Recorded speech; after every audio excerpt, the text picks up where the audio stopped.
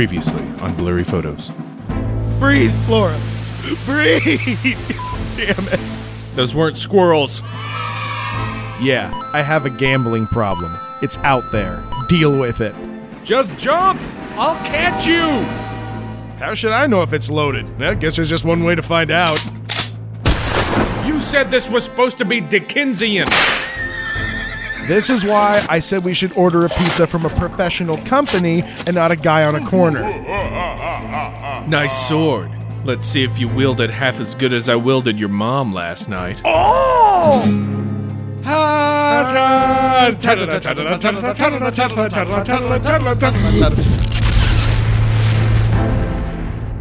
And now the conclusion of Blurry Photos. Yeah. What I really hope is that there's somebody, and for whatever reason, this is their first episode, and they're like, wait, what? The f*** did they talk about last time? What the hell kind of podcast am I listening to? I'm going to tell them a friend. Right. Dear Apple, 5 stars. Welcome back. Hey, everybody. I'm David Flora. I'm David Stecco. This is part 2 The Deuce of the Flood Myth on Blurry man. Photos. The often talked about, now finally delivered Flood Myth. I hope everybody has cleaned their pants up since last time. Got a lot of mud on them. Sure, mud. And I just thought they were excited. Nothing stained like up in the pishdom. Yeah. Oh, man. I was going to wear my favorite pants, but I upped the pished them. Nice. That doesn't count. No. Also, I really hope the mic caught my laughing into a beer bottle sound. Yeah, we're gonna stir up some shit in this one. Oh yeah, this is where we start to really kick it up. Yeah, part 2 where we covered. I'll tell you what. In part 1, we covered what a flood myth was, How prevalent they were, and some greatest hits. Yeah, some number one stunners. This one, though, The Deuce. the Deuce. The hot deuce that we're dropping on you. Too far. I apologize for that. We are going to. At least you can recognize it. I like it. We are going to talk about such things as what the effect of a flood that size would have. Yeah. We're going to Or talk did about, have. or did have. We're going to talk about the Genesis flood in particular. Yeah. And kind of delve into aspects of it that maybe you haven't thought about. Yeah, we're going to poke it with a stick. See if it growls at us. Real big stick. And then we're going to end it with some possible causes of a flood. Yeah. This big. How may this have happened? Yeah. Who may have, what may have, when may have. That's right. How may have? Meow, meow, meow. Yeah, meow, meow. I'll just leave. And Dear Blurry Photos, I like your podcast. Why do you keep telling me to go? Why does that cat keep telling me to go? Meow, meow, meow. I'm not going to pull any punches in this, I don't think. What? I'm sorry. Maybe I will. Maybe I'll Put on your listener headgear. But I don't know. Going through the flood myth with the research, It's easy to get mad. very, very easy. Unless you are oak solid fundamentalist, word of God is the word of the God. law. Yeah. Yeah. The infallible, Yeah. irreconcilable. As taught to us by our friend Oh, man. Kent Hovind. Oh, come on. Come on, people are going to want to look this up. All right. Kent Hovind. Yeah. I mean, Look this son of a bitch up. I'll tell you this. He is a good public speaker. He is a terrible public speaker. He's got the skankiest voice, man. Oh, but dude, those crowds, he knows his audience, and his audience is all like, lapping it up. Well, yeah. There's two things that Kent Hovind... It's like saying, oh, yeah, the Pope is good at talking to Catholics. Well, he is. No! Why is the Pope? But there's two things that Kent Hovind loves. One is the fundamentalist interpretation of the Bible, which he will defend at length in a number of YouTube videos. The other thing he loves is tax evasion. Oh. Those are his two favorite things. The Bible and tax evasion. I'm pretty sure that one thing he does not enjoy is the prison cell that he's in right now. Yeah. Man, we're getting way ahead of ourselves. I know, but it's never too early to string up the old Hovind pinata and start swinging. I cannot stand this son of a bitch. Yeah, please, I need to need to make this very clear. This is about the messenger, not the message. Yeah. He is a manipulative shitheel. When you look this stuff up, and I know you will, you'll want to find out more about this That's stuff. KENTHOVIND 666. Well, you're not going to be able to get away from this guy. No, he's all over this. And for that matter, there's been a deluge of creation-heavy information. Well, that's out there. Yeah, when you get in, flood myth is the kissing cousin of creation discussion in schools. And it's a hot button thing. It's something that people insist on discussing these days. And so, yeah, the gravity well of the creationist evolution war just sucks everything in. And man, you can't tell where that event horizon is on that. No. And I can tell you that any discussion of a biblical flood myth is well within that event horizon. You will be sucked in infinitely. You'll be pulled apart like spaghetti. Released gamma and X-ray radiation. I do not want to continue talking about him at the moment. Yeah, can we move on, please? This is boring me. He's so tiresome. He displeases me. What is our next subject of this discussion, Mr. Floor? Let's talk about what happens in a flood like this. Yeah, because this is, I guess it seems dumb to say, but it's a world-ending flood. It's a fairly extreme event. Yes. Now, were this to happen to specifications that most of these myths lay out, that being a global catastrophe, something happening all over the world, water covering everything, every up surface to the tip-top mountains. Mm-hmm. What exactly goes into that? What are the consequences of that? What happens, Will? Well, let's for a moment, we'll table the issue of where the water comes from. We'll get to that. Yes. Let's just take for granted the water has arrived. Right. So we have water that in some places is 6 miles deep. Yes, correct. That is going to have some profound effects. A bit. I mean, not only density-wise. And here's a fun example. The Chinese, the single largest engineering feat ever achieved by mankind is the Three Gorges Dam in China. It's on the Yangtze River. The water just held back by this dam is dense enough that it affects the surface mass of the Earth that it actually affects Earth's orbit slightly. Yeah. Not enough that it, we'll ever notice it, but it does. So that's a dam in China.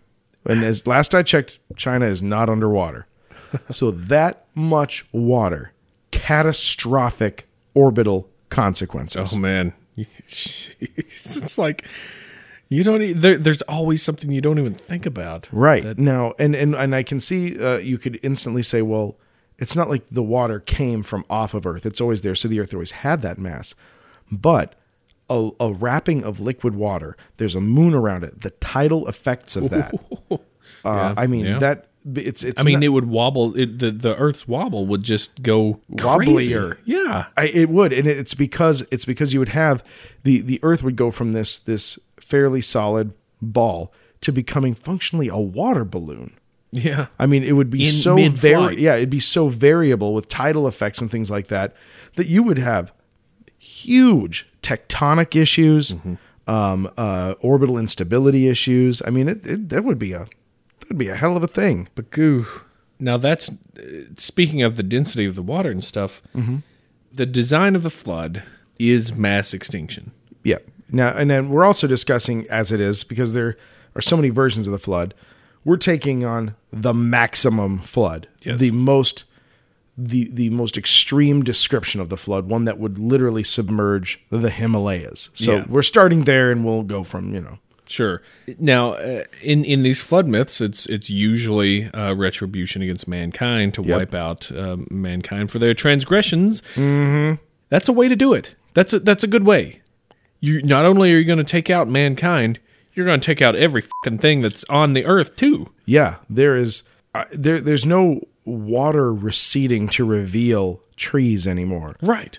I mean that the trees are pulped by the sheer pressure of that much water. I mean, it will destroy ecosystems.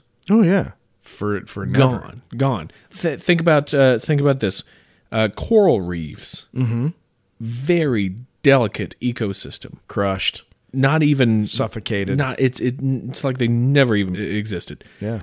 We know the rate of the calcium deposits. That's how we know how old some coral reefs are today, which are up in the hundreds of thousands of years old. Yep. And if there were, this is jumping the shark a bit, but if there were, we didn't jump the shark at 6 miles of water. So, section wise, if there were a flood of this size, there would be no coral today. Nope. If there was, there would be a small amount. It wouldn't be the Great Barrier Reef. Mm-hmm. Wouldn't be, the it'd just be the large Barrier Reef. The adequate. All right, Barrier Reef. The barely adequate Barrier Reef. It'll do, Barrier Reef. That not to mention crushing marine life that would be used to less pressure. What about the quality of the water? Well, the water is going to be, it depends. Is it salt water that's covering it, or is it fresh water? Or is it fresh mixed with salt? It would have to be mixture because it's described as rain that falls. Yeah. So, in that instance, in that scenario, the salinated water, the salt water, would just suddenly get desalinated. Well, it would be mixed to such a point, Well, but the amount that falls, you're right, versus what's already there. Correct. Yeah, your saltwater marine life is gonna kick it. Yep, they're not gonna be able to survive. For long. Only creatures that could handle brackish water. Fun fact: one particularly nasty ocean creature that'd be just fine with this: jellyfish, the bull shark, also known as the Zambezi shark, a known and confirmed man-eater, can absolutely do fresh water. Been found in the Mississippi River as far north as St. Louis. Nice. Yeah. Big Money has man-eating sharks in it sometimes. Wow. He's there for the barbecue. Look out. So that's some silly fact for you. Bull sharks, huh? Yeah. So the water becomes brackish at best. Brackish. Yeah. No, it's too salty for fresh water, too fresh for salt water. Lose. Yeah, man. Now, that's the marine life gonna have a hard time. Mm-hmm. Gonna have a hard time. You'd think that they're like the only ones that get away with it. Exactly. False. They do not get away with it. Temperature differences, the loss of regionalized ecosystems and habitats. Right. Just because you swim, you ain't safe. Yeah. That was the license plate frame on the Ark. That's the marine life. Other stuff on land. How about the vegetation? How about the trees? Nope. Plant life? Nope. But vines, squash. Squash would be good, right?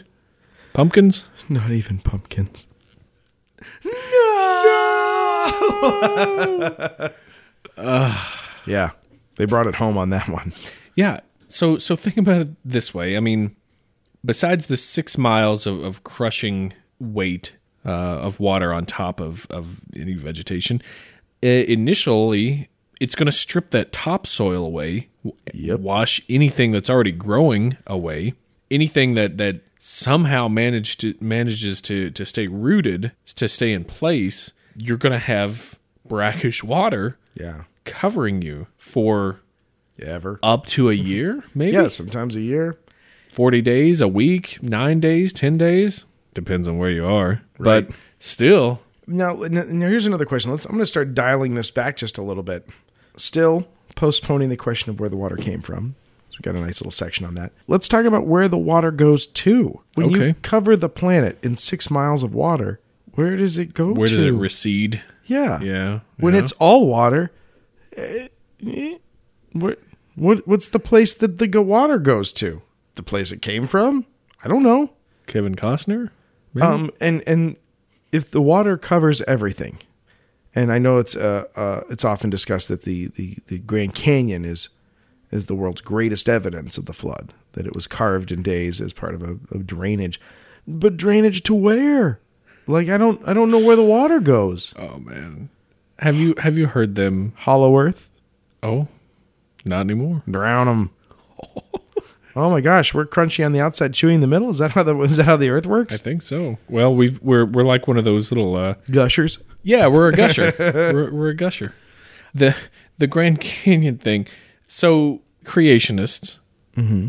I guess. I mean, we're kind of throwing out terms and groups of people that. Right, and Well, let's just say there are some people that believe.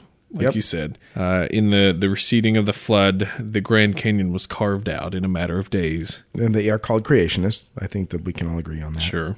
Have you seen them argue this? Have you seen people try to say, here's how it was done? I used to be that person, so yes. And they're like the Grand Canyon goes up in the middle. The plateau actually rises. So how does it start at one end down here? The water would go miraculously uphill and then end up downhill again on the other side. How do you explain that, scientists? Yeah. Scientists have explained it pretty well. Yeah, it's not scientist. It's called geologist or hydrologist in some case, if you're specified. The explanation for that is that everything was a lot more flatter back then when it started out going through that plateau, and due to upheaval of the Earth, it moved up in the middle during the carving out of it over the millions and millions of years. But that's the thing. I feel like creationists do themselves a disservice. I think it's entirely too easy to pick on people of faith, regardless of their faith, because by definition, it's a faith, it's a belief system, and from especially like a perspective that is not, I don't want to say like from an atheist perspective, but if you don't share that fundamentalist belief or that particular belief system at all. It's very easy, almost smugly easy to punch holes in it. It's like my metaphor for this. It's like walking in to watching a child watching Sesame Street, and I think I've said this before on the podcast, where you just smugly go, "You stupid bastard! They're all puppets. There's people in there making them. Elmo's not real, you ignorant dork. It's a puppet." Like good on you. Way to go. Do you feel better now? Because they were really enjoying that show. And honestly, they don't really care. I feel like a lot of people make themselves feel better, maybe make themselves feel smarter by kicking holes in other people's faiths. And it's not a belief that I have. And, we're discussing this, but I think that people who do have like a creationist or fundamentalist perspective, I think they do themselves a disservice by trying to fight them on this pseudoscientific battleground. Rather than just say, well, this is my faith. This is the book that I believe in. I think these are the words of God, and I trust in that, and that's how I model my life. And if this book says that's how it is, that's what I believe because I believe. I think that that's a strong position. I think that that's and then shut your mouth.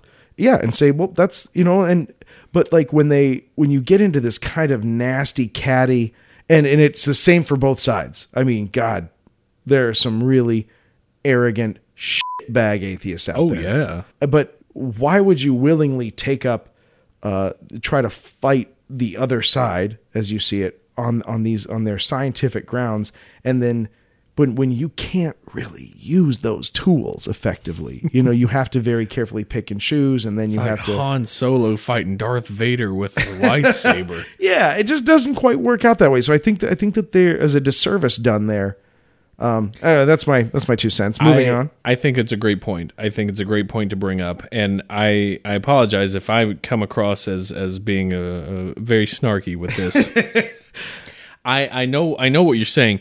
I'll tell you what, for me, it's not about people believing this. Mm-hmm. I have no problem with people believing that if they say that's just like you said. It's my faith. I believe it.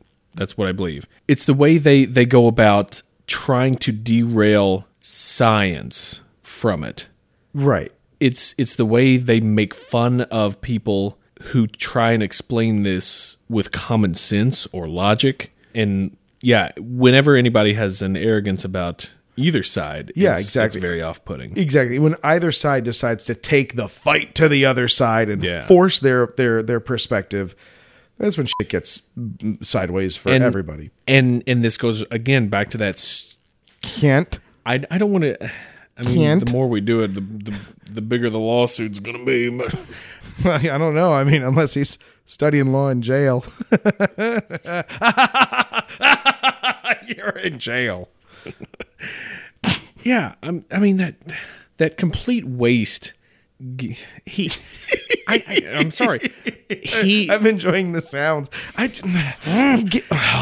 I mean, he that I hate. You're right. The way he lectures with the stuff, and he just, like you said, preaches to the choir. He's telling people that are cheering for every time he says Bible or every time he says God, and the way he puts people that don't believe what he believes into a box. Right. And he's like, they're idiots. Yeah, and that's just, and honestly, I'll also go so far as to say that it usually goes the other direction. It's usually Right. the atheist or the man of science going, listen, you troglodyte morons. I mean, I do think that there's more offenders in that direction than there are people like Kent.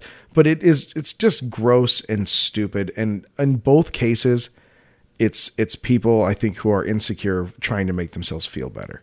You're probably right. In both directions. So, are we still Sorry. Yeah. So there's some soapboxing going on. Back to, I mean, we just talked about the vegetation with all this 6 miles of water on it. So much Mountain Dew. So moving on to the details of this. Let's dial back the water amount a little bit. Okay. So let's just say it is a very bad flood where in dry land visually disappears. Sure. None of these things seem to happen near the Himalayas. You notice that there actually aren't any Himalayan flood myths that we come across. There may be. I think there was one from Tibet. Oh yeah? Let's leave the Himalayas off the table for a second. Let's assume that wherever they are relative to these fine. people, they're fine. There's some guy just sitting on his front porch going, there's a lot of water down there. You know what I like? The pictures of the classic old Noah just after the rainbow comes out, and they're sitting lodged in the mountains there, and it's so green and lush right on those mountaintops. Perfect. Love it. Go ahead. Sorry. But you know what? Why not? God covers everything in water. Why wouldn't he make the grass grow afterwards? That's the beauty of the system. Well, When you believe in it, it doesn't require all these hoops. a thing we'll touch on later. I won't keep going on tangents with that, but So let's leave out the crust shattering tectonic movements of that much water. We can get rid of the questions of pressure, of orbital problems. Orbital wobble, salinization. Let's dial back the scale so that these aren't issues anymore. Okay. Now you're just dealing with a whole bunch of people who don't want to drown and a boat. Okay. That is 300 cubits long. We'll dial it back to 40 days and 40 nights. Long time to rain. Long time to rain. And when that water does recede, again, even with a much smaller amount, it's receding to where? Yeah. Underground cavities. Yeah, that's always left oceans. very vague. I mean, if, say, for example, the Grand Canyon, there should be like an ocean at one end of it. Yeah. It has to recede to somewhere. And that was a ton of water to carve that in a few days. That water. The other thing in that argument is they kind of put it in the same context as just water coming through topsoil. Right. The Grand Canyon has so many strata Yeah. of different layers of rock, and I think there's like limestone in there or Sandstone, some granite. all kinds of stuff that doesn't Basalt. Sure. that doesn't carve easy. They don't carve easy. That don't carve easy. So there's those kind of things that don't necessarily match up with something like that. In addition to all this stuff, with all this introduction of new water in there, it's going to mess with your weather patterns. Oh yeah. Big time. Oh yeah. Crash. The weather activity is just going to get completely effed. Yeah, it is. I mean, that's just think about like temperature alone. The water is going to absorb a huge amount of heat, and that's going to change jet streams. That's going to change weather patterns. You're going to get storms like you can't imagine. I mean, just look now. Like when you get like a huge dip of cold Arctic air. I mean, like just watch the jet stream. They have it on the weather report every day. Like that produces huge weather effects. Yeah, yeah. Which I noticed that there doesn't seem, aside from it just raining, that's never really mentioned. But you would get like gale winds and You would think, right? yeah, some hail, Maybe water spouts. sleet, a typhoon. They're haunted, you know. That's the difference. Is that the hurricanes are just yeah. a hurricane is just weather, but a typhoon is a ghost. Yeah, it's a storm. It's a hurricane with ghosts in it. All right, we keep almost getting to this this little pie that's cooling on the windowsill. Don't let a hobo take it because that's what they live for. But let's talk about kind of breaking down the Genesis flood myth. What would really go into it for, I guess, for those of us who believe literally that every single thing is verbatim what happened that was in the Bible, in the book of Genesis, from building the ark to putting the animals on it to 40 days, 40 nights, and coming off of it. Just to kind of put it in perspective for you a little bit, this is a thing where they ask you, because it's faith, but they're asking you to take things at face value, and all you need to do is just kind of peek behind the curtain a little bit to see, well, it's just a story. It's something that tells a moral tale. It's not something that needs to be literal. Well, but I can tell you this, and here's something that I'm surprised I don't hear more often. As a matter of fact, in my research, I don't know that I found it at all, that where I put in the position of defending a literalist interpretation of the Bible, I would say, you know where the water came from? God made it so, because he needed to punish mankind. And do you know why all the animals fit on the ark and didn't devour each other? Because God made that happen because he needed that to work out. I mean, like that is literally the answer to everything. I'm surprised that people don't put their faith into their faith story. That's something that I actually always kind of surprises me. I'll tell you what about that. Get me what for? They do, but they're encouraged not to if they can, to make themselves seem credible. Yeah. They're encouraged to try and explain it away if they can.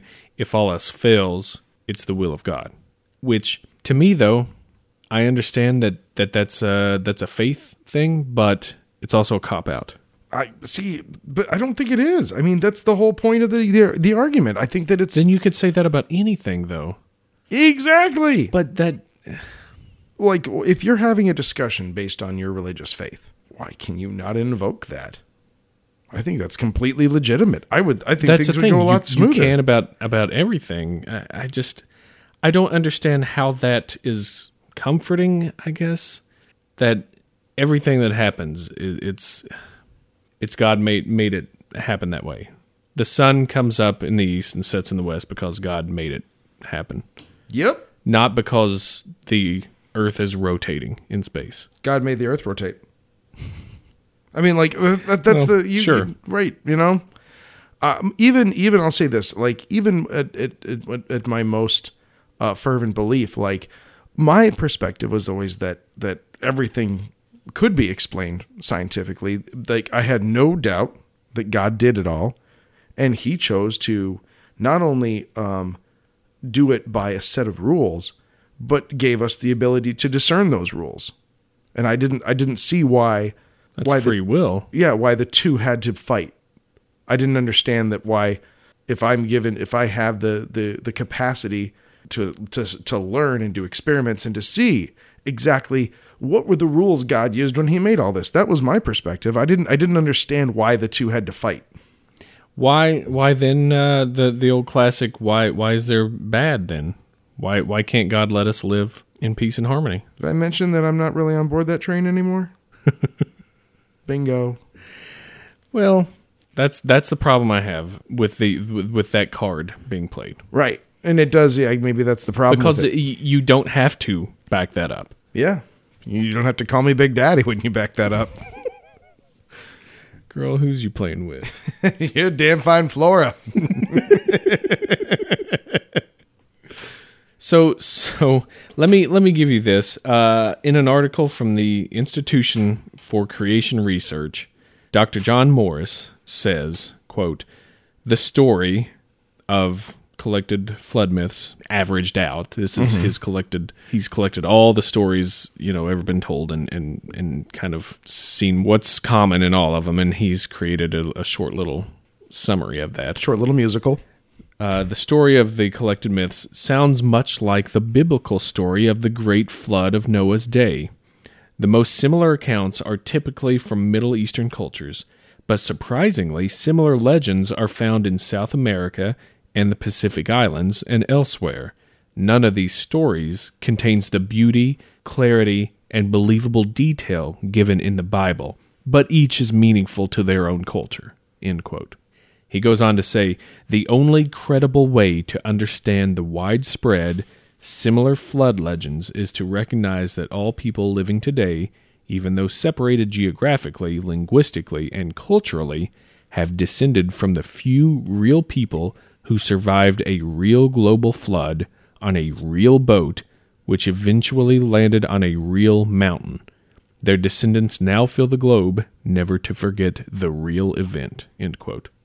So, very much literalist on this story. Mm-hmm. Can we talk about the story? No. Okay, I'll allow it. Well, can we talk about it in a real way? I wish I was getting like $50 every time I said real. Brought to you by Real. Can we talk about the story in a real way? And can we take out the Joker card of God did it? Okay, all right. Wild card. It's out of the deck because deuces are. No wild cards yet. This is the wild card episode. So. All right. Okay. So can we just do that? Removing the because I said so. Yeah. All right. I'm willing to be lenient on a lot of this stuff if the vessel was storm worthy. Right.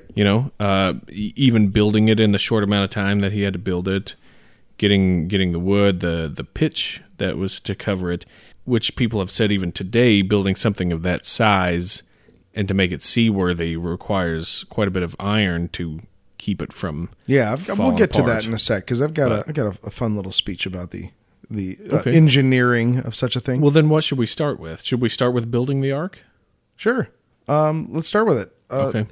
Ark is an extraordinarily large boat.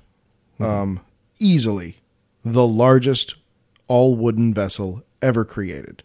Sure. By a factor of 2. Nothing's close to it. And there are some very good reasons for that. Wood, obviously, when you think of building a boat, wood seems like a good idea. And it is.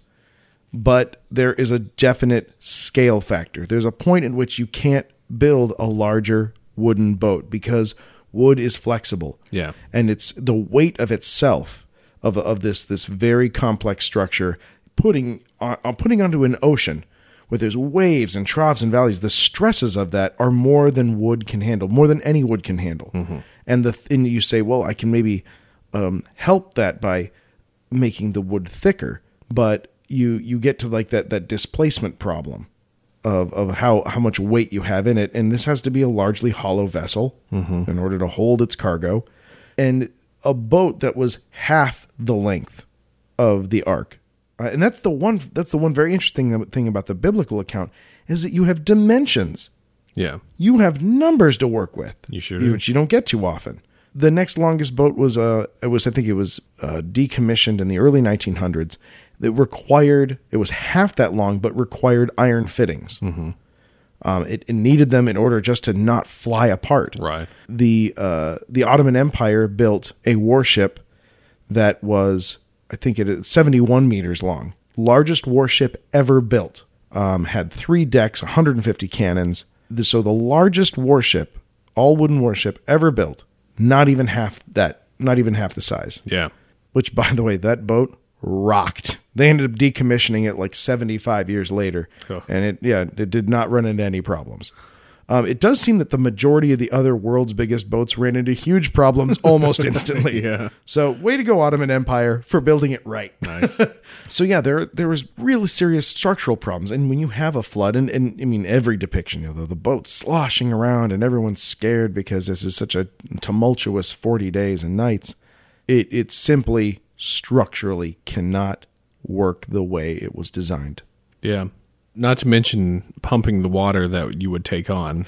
Yeah, that is a huge problem. Is the torsion on these large boats. The ones that were built require constant pumping of water because the torsion, it'll twist the boat. The planks separate just enough. Water rushes in, and you can. And as long as you're Johnny on the spot with the buckets or a bilge pump, you can keep her in the water. Sure, but that's a huge boat, and you've got 4 dudes total. I mean, let's put everybody on bucket duty. Let's nobody feed animals. 8 people. Yeah. Let's put all 8 of us on bucket duty. No way you're keeping up with that. And there are people that have built. There's a Scandinavian guy. Yeah. Who built a 2-scale ark. Yes. And he's got some fiberglass and stuffed animals. He's got kind of building a little theme park out of it. He's got it. It's just resting in a river. Yeah. It doesn't float. It's sitting on the ground. It's just got water kind of up to it. But he built one. That thing's not going anywhere. No. You could flood the crap out of that region, and that thing is just going to be like, we're free. Glub, glub, glub, glub. Yeah, in the Bible, it said the wood was gopher wood, which they're not sure what that means. And No, it was more of an order to his kids. See what I did there? I see what you did there. That counts. What you did there. I see it. And then they just used pitch to seal it. No. Well, let's give them that though. I mean, all right. We don't know what gopher wood is. Maybe it's like an extinct tree species. There are tons of tree species that are no longer alive that were available to previous civilizations. Yeah, and especially not available antediluvian. Oh, nice. I like that. Let's do a quick vocab. Yeah, there we go. Diluvian and antediluvian, pre and post flood. Yeah, that's all it is. Yeah, diluvian, antediluvian, after the flood. Yeah, nice. So there you go. Probably never hear those words again in this podcast. No, in the book of Genesis, God commands Noah to bring 2 of each kind of animal aboard, and all the things that creep and crawl on the ground. Yeah. Which a lot of people don't think about. And there are a lot of problems. Now, like, I know you want to go straight for the lions on the giraffes. Because God knows I do. But pump the brakes. You've got bigger problems. You've got animals that have very specialized environmental needs. Penguins. Koalas. Yep. Dietary needs, yep. Bamboo for pandas. Yeah, it's not as easy as just keeping them from eating each other. And the insects, how do you corral them bad boys? Yeah. And what about the insects that you can't just bring 2 of? Like bees need a colony. Yep. You can't just bring a dude bee and gal bee. And what about the flies? Happy. Well, they just brought the Lord. Zing. Go on. Like there's I don't know, like there's a part of me that wants to just stop discussing the problems with the flood myth. It does get kind of depressing. I feel like I'm kicking a puppy a little bit. Yeah, but yes, I agree. I also think we got to finish this. No, it's just I kind of want people to think in these terms, as in like don't just it's not just the story. If people are going to take it literally, then take it literally. Like right. You've got to down think the list of things that need to actually happen in order for this to have occurred. Because, well, to me, it's interesting to think about all these things that I haven't ever thought about before. Like, I just Noah's Ark. The animals got on there, God did it, and then they sent out some birds and stuff. Yeah, and you know what? Even if you skip all of, let's skip 99% of the flood myth story, and it's like, and then they crashed on the mountain, and all the animals came out. The end. There's a postscript, and the postscript reads, "Mind-blowing acts of incest to follow." Yeah. Yeah, that's a cringy part that gets kind of moving on. Yeah. I thought you were going to say the door opens, everybody steps out, and then lion on zebra. Like It's just carnage. an instant melee. Because grudges have been building up on that boat. And I'll tell you what, I have a real life example of this. I used to manage a bar when I was in college, and we had this graduation party once, and people had rented out the whole bar. And we had packed way more people than we were allowed to have in the bar. I mean, I've never seen it so full. And it's fine. Everybody's fine. This party, everybody's drunk. Finally, I think we pushed it back, as late as we could. But we're like, you guys have to leave now. If cop shows up, we're going to get busted. So we get everybody out of the bar. And these people had spent hours bumping into each other and jostling. Nothing. Everyone's having fun. We got them all out into a parking lot. And what ensued was the world's largest massive brawl I have ever seen in my life. You give all these people who are fine right up in each other's faces. You give them 3 feet of personal space and it is on. Wow. Everyone fighting everyone. It was insane. Sounds like Anchorman. Hola, bitches. Yeah. So, and again, not to mention, well, how did the kangaroos get to Australia? Bah. How did pandas get all the way to China? Adorably. That's how. Well, real quick before we leave this, I mean, really, my point was just the angle of which to think about it. Yeah. Not kicking the kitten all around the room and stuff like you want to do, but like So badly. but just thinking about it in the terms that they want to present it in. The poop. Let's talk about the poop. What about the poop? There's a lot of poop on that thing. It was a giant poop chute. Well, It's not described in the Bible, but one can assume a poop chute of some sort. One source of information said that the animal stalls, were slanted, and it all ran down into troughs, which were emptied. Super uncomfortable. Well, I mean they're all seasick, and it's not really. It's pretty inclined to slosh on down. I don't know. Who knows? The methane buildup, the gas, the smell. There was only one, I think, 18 square inch hatch at the very top in the roof. That's not much ventilation. Yeah, but you go nose deaf so fast in that environment. And by the way, one of my favorite phrases is nose deaf. It's pretty good. Tongue blindness. You keep eating that straw and that ground nasty matzah. Yeah. Matzah's delicious. I love it. In a soup or by itself? I like the cracker. I've never had matzo ball soup. Oh. But I like the crackers. They're delicious. Well, these were soaked with rain. Oh, right. And also probably had a lot of animal hair on them. You totally go tongue blind. Tongue blindness. Can we start collecting donations for the Tongue Blindness Institute? Tongue blindness awareness.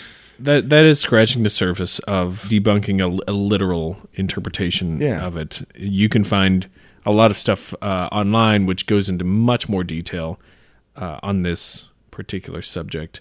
And on both sides. Oh, man. People love it's very interesting. Both sides sets up their straw man argument and then just for the public benefit takes a machete to it. Like, look at me. I'm a hero. Yeah, they go nuts.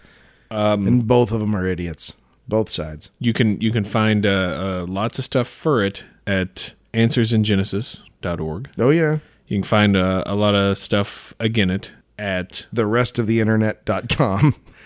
I don't know, man. There's a lot of Christian sites out there. That's true. At talkorigins.org. That has some fun information. Yeah, you know what? I mean, it is fun to see both sides of it. Like, I actually have been really enjoying these YouTube videos on both sides. I do. It does make me mad. It angers me, just the smuggness that some of them have. That is irritating. But let's talk about this. Let's talk about a little bit more. Like, what could this flood have been? I think that something happened. Yeah, let's talk about. Let's get into that. Let's take the afterburners and the racing stripes off this car and really get down to the carburetor. Oh man, mine's fuel injection. Nice. Sorry. Oh, nice. Sorry. Now, a lot of people are going to talk to you tonight about fuel injection. Don't listen to them. Out in San Francisco. God. Ah! That's one that can I just say Yeah, it? Can I tell him? Do it. Drop it. That's one of the things that in one of his stupid ass lecture videos, Kent Hovind is like, I took a flight one time to San Francisco, land of the fruits and flakes. And everyone was like, yeah, everybody's like, he's kill right. them all. He's right. They're not like us. This is why I hate him. Yeah, so he's a son of a bitch. Part of it. He is Alex Jones is to Dave Stecco as Kent Hovind is to David Flora. Oh my gosh, we both have a nemesis. I love this. Oh. You know what? We've earned it. We've earned it. 60-some episodes in. Let's get us some nemesis going. All right. So what was this? What happened? What was this? Well, it's a God flood. That's God number flood. one. Yep, we covered the bejesus out of it. I'm done talking about it. We've covered the Manoah out of it. Now, here's another possibility. What? You did it. That's 2 knives in the ribs. I moved on, and then my brain's like, whoa, wait, check the rearview mirror on that. Well done. There are a couple of really good theories about this. One of them being the flooding of what is now the Mediterranean. Mm-hmm. There's that it was actually a largely dry basin, and that at the point of Gibraltar, the water started coming in, and within a few generations filled it. Yeah, and there's no shortage of underwater towns and cities in the Mediterranean. We're finding more all the time. That is true. And given the amount of people, when you think about this long ago, around the globe, they all live right there. Yep, they really do. And so that is a big enough event. You see towns get submerged. It's a big enough event that this could affect folklore everywhere. Oh, sure. Well, I mean, I think of China. Yep. I think of South America. Mm-hmm. I even think of if you want to get closer than that, Germanic or Scandinavian or right. Something like this doesn't affect them at all. So how do they get their stuff in there? I think that religious systems incorporated into their stories, and just like today, I mean, the Philippines is a very Catholic place. Yeah. It's pretty far from Rome, pretty far from Europe, it's true. Yet, and I think that with anything else, these stories, they become part of a religious a belief system. They're part of a mythology, a folklore, and when that gets attached to your belief in God, that's when it gets wheels and wings and it goes wherever it wants. Now, how that gets to South America, how that gets to North America, blame some Vikings. I don't know. I don't have an answer for that. But I think I would say I wouldn't blame the Vikings because I think they burnt a lot of libraries and churches. That's true. Okay, the Vikings are good on this one. To tack on to that idea of religion giving them wings, religion's Red Bull. Trade routes. This is how you get different stories to different parts too. The whole Silk Road, going right through the area right in there, the old Near East. Oh yeah, but taking things into China, into India, all that stuff. The Silk Road. That's one of the earliest information superhighways. Right, and I think it's easy to underestimate how much information traveled. Right at those times, we're constantly surprised. We find things, coins or relics of different, very disparate people. Yeah, and I think we kind of touched on it a little bit in Uparts, a little bit, yeah. Out of place artifacts. If I just say Uparts all the time, people are like, what? So you get that those things change. Like people move more than you ever thought they did, and especially considering the percentage of the global population that was centered in that area at time X. I'm saying in earliest times. I don't have a time when this happened. Antediluvian. Diluvian. Oh, Diluvian, bro. The most diluvian. Another theory. Pulling this one out of my head. Mm-hmm. Didn't read this anywhere. Sure it exists. Deep sea seismic event. Anything that is significantly large enough to create huge tsunamis. Yes. There is a passage in the Bible in Genesis that says the fountains of the great deep were opened, I think. Mm-hmm. Yeah. Also the windows of heaven. But yeah, that's an interesting tie-in. Now I'm doing their work for them. But these things, they can, there's any number of here's another one. even a tsunami is a pretty magic bullet. How does it, mess? I mean, I guess it could happen if something was cataclysmic enough that this wave would wherever it started could potentially reach other, almost It could hit everywhere. a lot of coasts. Yeah, it could hit a lot of coasts because we it's really easy for us to dismiss the southern oceans. Yeah. We don't realize how much square footage you're dealing with there because we don't usually look at that part of the map because we're so pretty here. Well, there's not a lot in the southern part, though, right? Not terribly. Not too much. It's like the South America, Africa, Australia. Yeah, That's a little bit of India, Yeah, but you get a little bit of Indonesia. Blah blah blah blah. blah blah blah blah. But yeah, it's really something like that could do that. Here's another thing. Maybe it's not one event. Maybe all these areas have experienced at some point in their lives a catastrophic flood. It's a common occurrence. Places flood all the time. Yeah. And it seems a little glib to discount some of the other commonalities between them, but it's not hard to believe that, some people in Indonesia had a problem with a very lethal flood, and some people in North America also had a flood happen to them. People live and die by water sources. Right. It's a very, very important and often a very capricious thing that they had to deal with. The Tigris and Euphrates, for instance, very much unpredictable. Yep. They're always having to watch their ass on that. And early civilizations had to set up next to a water source. Right. They couldn't live off in the middle of nowhere where flooding wasn't an issue. They had to have their homes close to a water source. And so whenever there was a flood, shit got real fast, you know? So I don't think that's that everyone just had a bad experience with water. Yeah. I don't feel like that's too terribly crazy. On the heels of that, and the tsunami idea, how about a comet? Oh yeah. This is a popular ocean impact. Comet slams into an ocean somewhere, big enough though to create some huge waves that do reach a lot of these coasts. That's if it didn't come from the Earth itself, like you were saying, then it came from space and shook things up. And secondarily to that, a large ball of ice slams into the Earth. A huge amount of water vaporizes into the atmosphere, spreads around, cools, and falls. Yep. You would get global rainstorms in that regard. You would get a huge. You're just added a gigantic amount of water to the planet. Right. It instantly, right away. That could produce such an event. It's scary. This is here's a factoid that I came across with the facts against the Genesis flood myth. Yeah.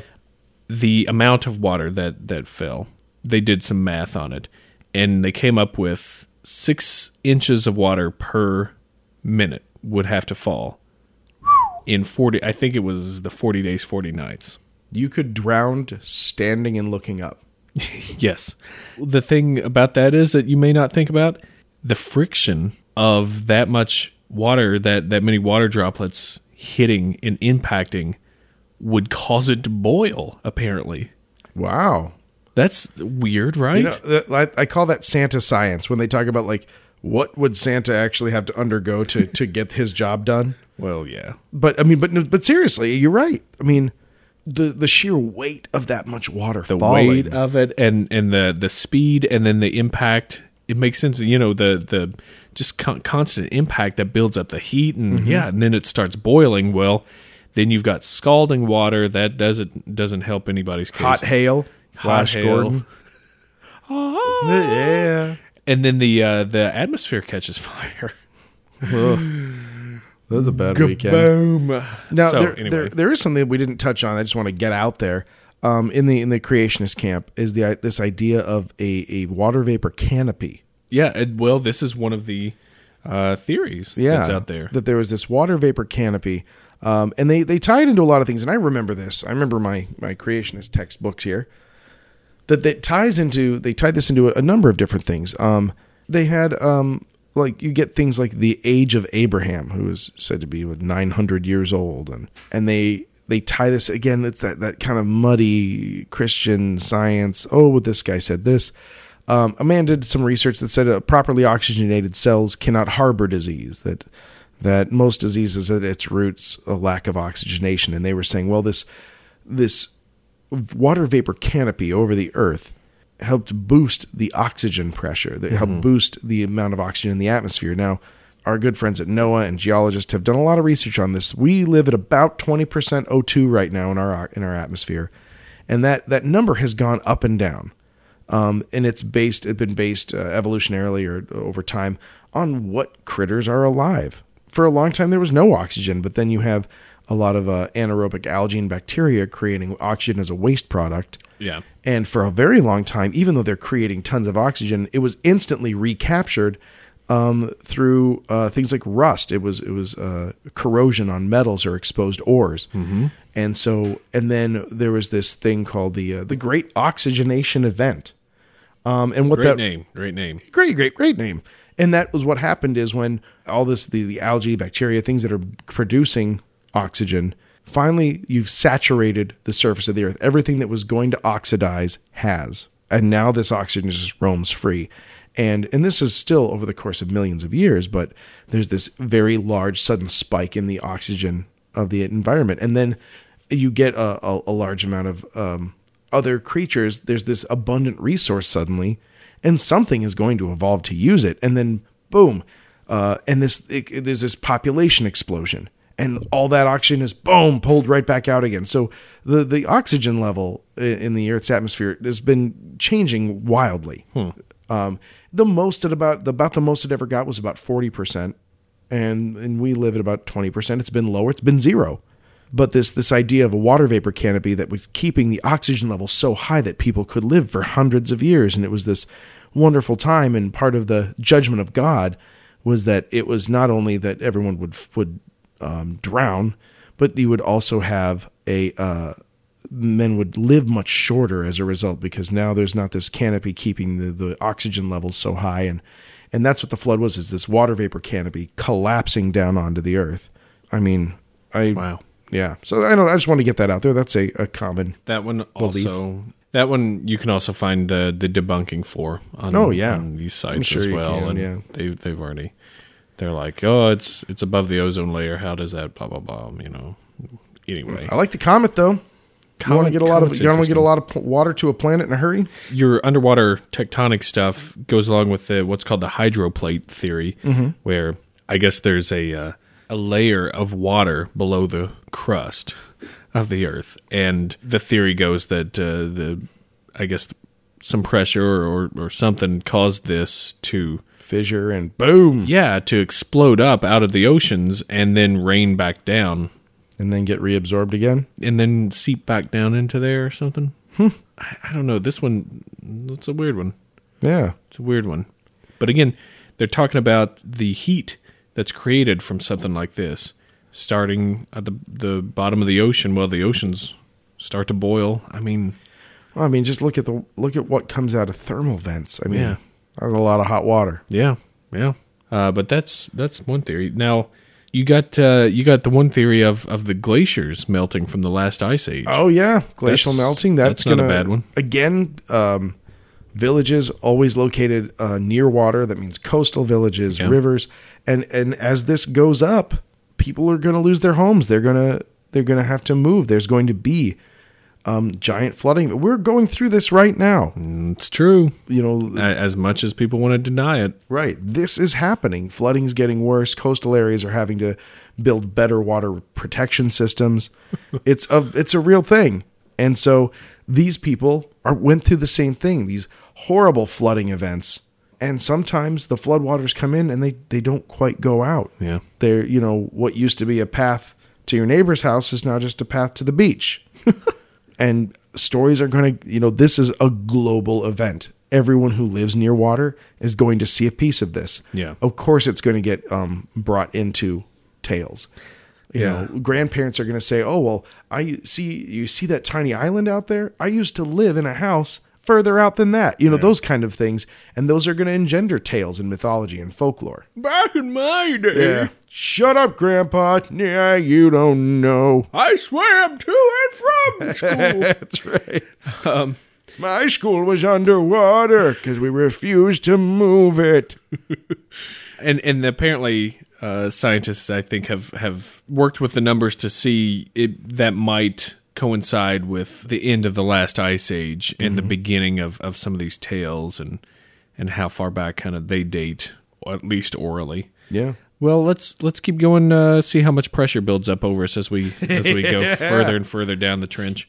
Planet X. Oh, yeah. Our Planet dark X. nemesis. Nibiru swings by. Ucks with our shit on a global scale. Yeah, apparently it causes that wibble wobble, gets Earth's butt all twerking. Yep. Making it happen. That messes with everybody.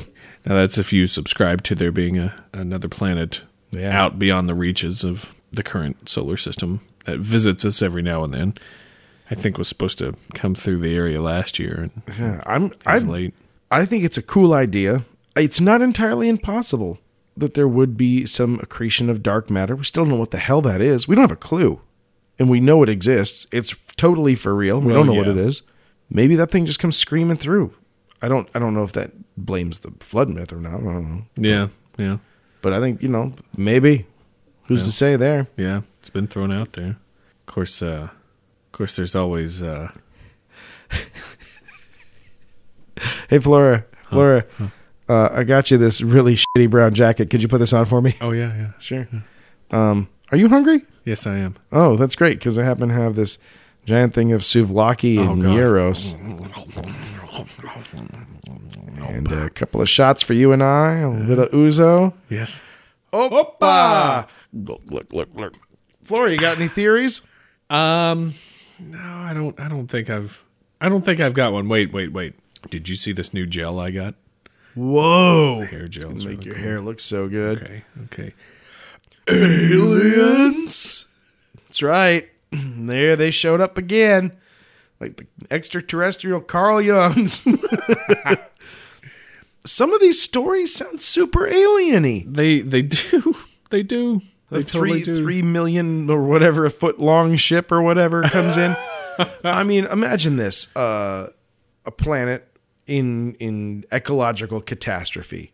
Some well-meaning, gigantic alien ship comes by and says, you know what? Swoop down there, beam them on board. Right. We wait it out for a few days, we kick them back out, and then we move on to that bachelor party we were going to.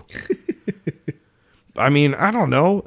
That is as credible as any of the other theories. I mean, the creationist side of the theories, like you have to give the aliens the powers that you were giving God in the creationist version. Like, well, yeah, no, they could do that. They have the ability to snatch up all the life forms and keep them safe for a while, then kick them back out and then move on with their lives.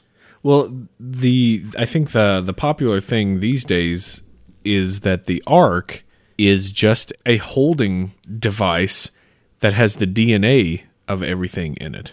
Oh. And that that was so it's like a gigantic Barbasol can. Exactly. Yeah.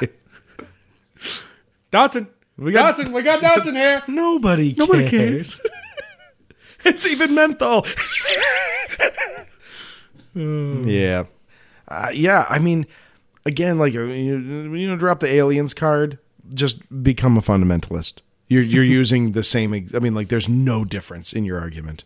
You have to give the aliens all the powers that the other people are giving to God in order for that to work. So what's the difference? Why don't you guys just go have breakfast, get some waffles? I like the idea of there being some sort of vessel that holds the DNA of everything that fits in nicely with saving every species of everything ever into one. I mean, dude, you save so much space. Yeah, but the problem isn't storage; it's collection and expression. And then how do you reconvert that? Aliens. See, God is a simpler solution than the aliens. Just say they threw them all into the TARDIS. Maybe they did. It's bigger on the inside. Maybe well, I've heard that too. The Ark was a TARDIS. All right. Well, I think we've exhausted our. God damn, that was not a nutshell. That is that we shoved that into a pumpkin. Well, that was. I think that was an arc. Yeah, we put it. We make information. Yeah, in our information, our info arc. Infoarc.com. That's right. We're blowing the lid off the flood myth. Infoarc.com. Now you see here, screaming douchebag here. I'm the one to blow the lid off your finances because I'm scaring you into buying things you'll never need. I'm blowing the lid off your financial stability with fear. Oh man, the only thing I'm afraid of is the puns we've got. Yeah, and I'm terrified. Afraid too. I'm afraid, but we gotta do two more. Yeah, kick it off, Flora. Oh. Kick it off. I took the first one last time. This is a part 2, so round robin. All right, I'll go first then. I'll hit us up with a classic lingerie store. Nice. Classic lingerie store that opened after the flood. Oh, okay. It's called Pantediluvian. Oh God. It's erotic. I'm going to avoid any jokes. No, I'm not doing it. I'm better than that. That's funny because I got a good product here. Yeah? Yeah, one of our new sponsors to the podcast. Oh, I love these guys. Yeah. It's an automobile. Stainless steel, external construction. And you can tell it's really well made for time travel because it really only appears in the sedimentary layers before the flood. Yeah, it's a diluvian. Yeah. It's got a Mr. Fusion on the back. When this thing gets up to 8,000 years old, you're going to see some serious shit. Yeah.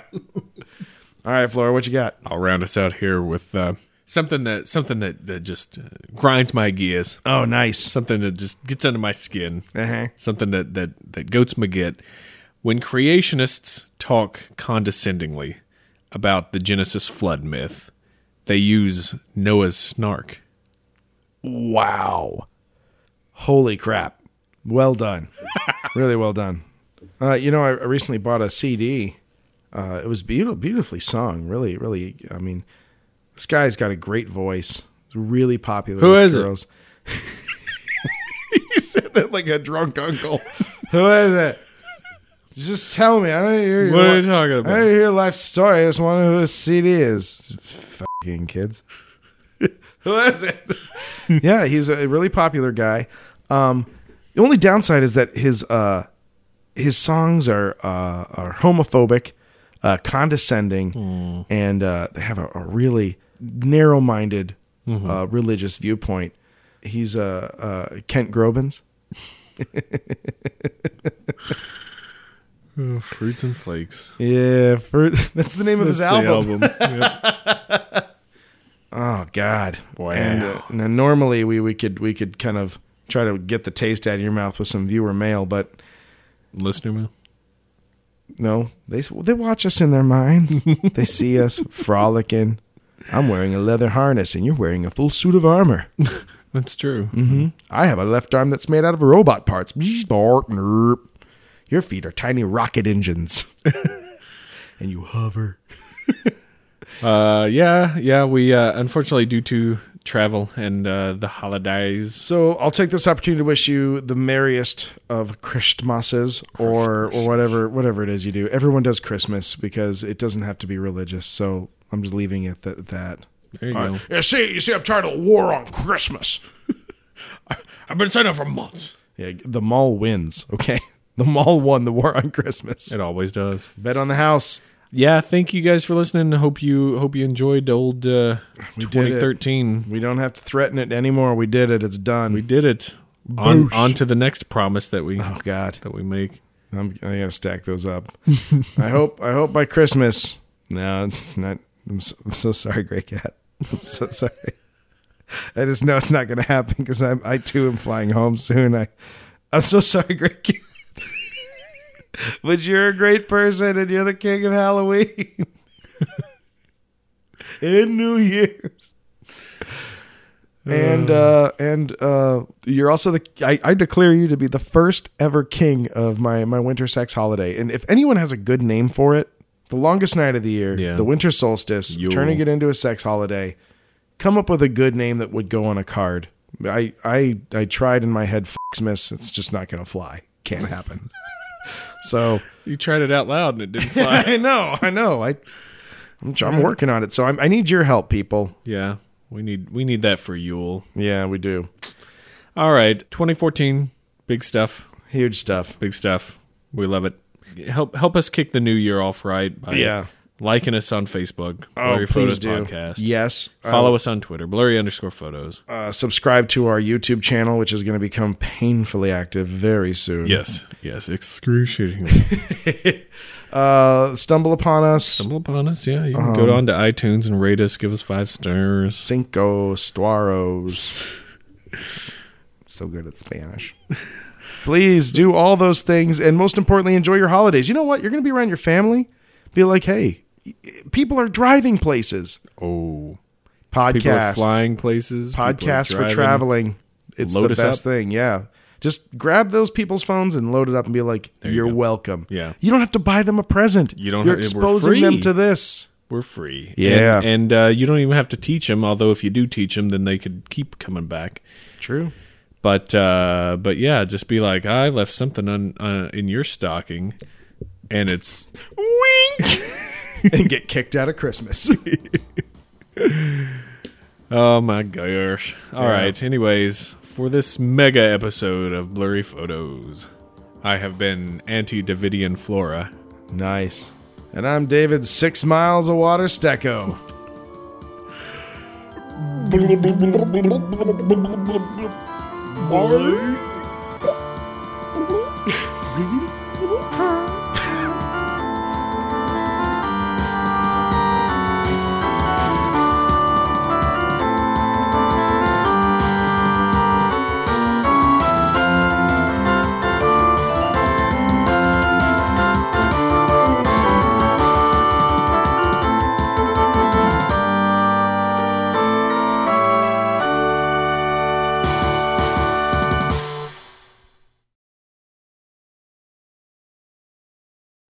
Damn it, Flora, your abs can't get any more ripped. Knock it off.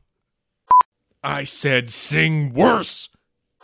So, Noah, you seen this guy? You heard of this guy? Shit-eating, fuck-nuggeting, ass clown, fuck-face, jackass, dickhole, motherfucking asswipe, shit-cocking mother shit, fuck you, fuck your face, fuck everything you've ever known, ice cream, hallelujah. And them's puns. Whoa, Flora, when we started this podcast, we agreed to leave the moms out of it. So it's like a pumpkin. I'm going in the penalty box. You're going in the penalty box. This whole damn podcast is going in the penalty box. Yeah, That's pretty good. I don't want to listen to her. Come on, suckers like you. And that's why we're running for state senate. Alex Jones.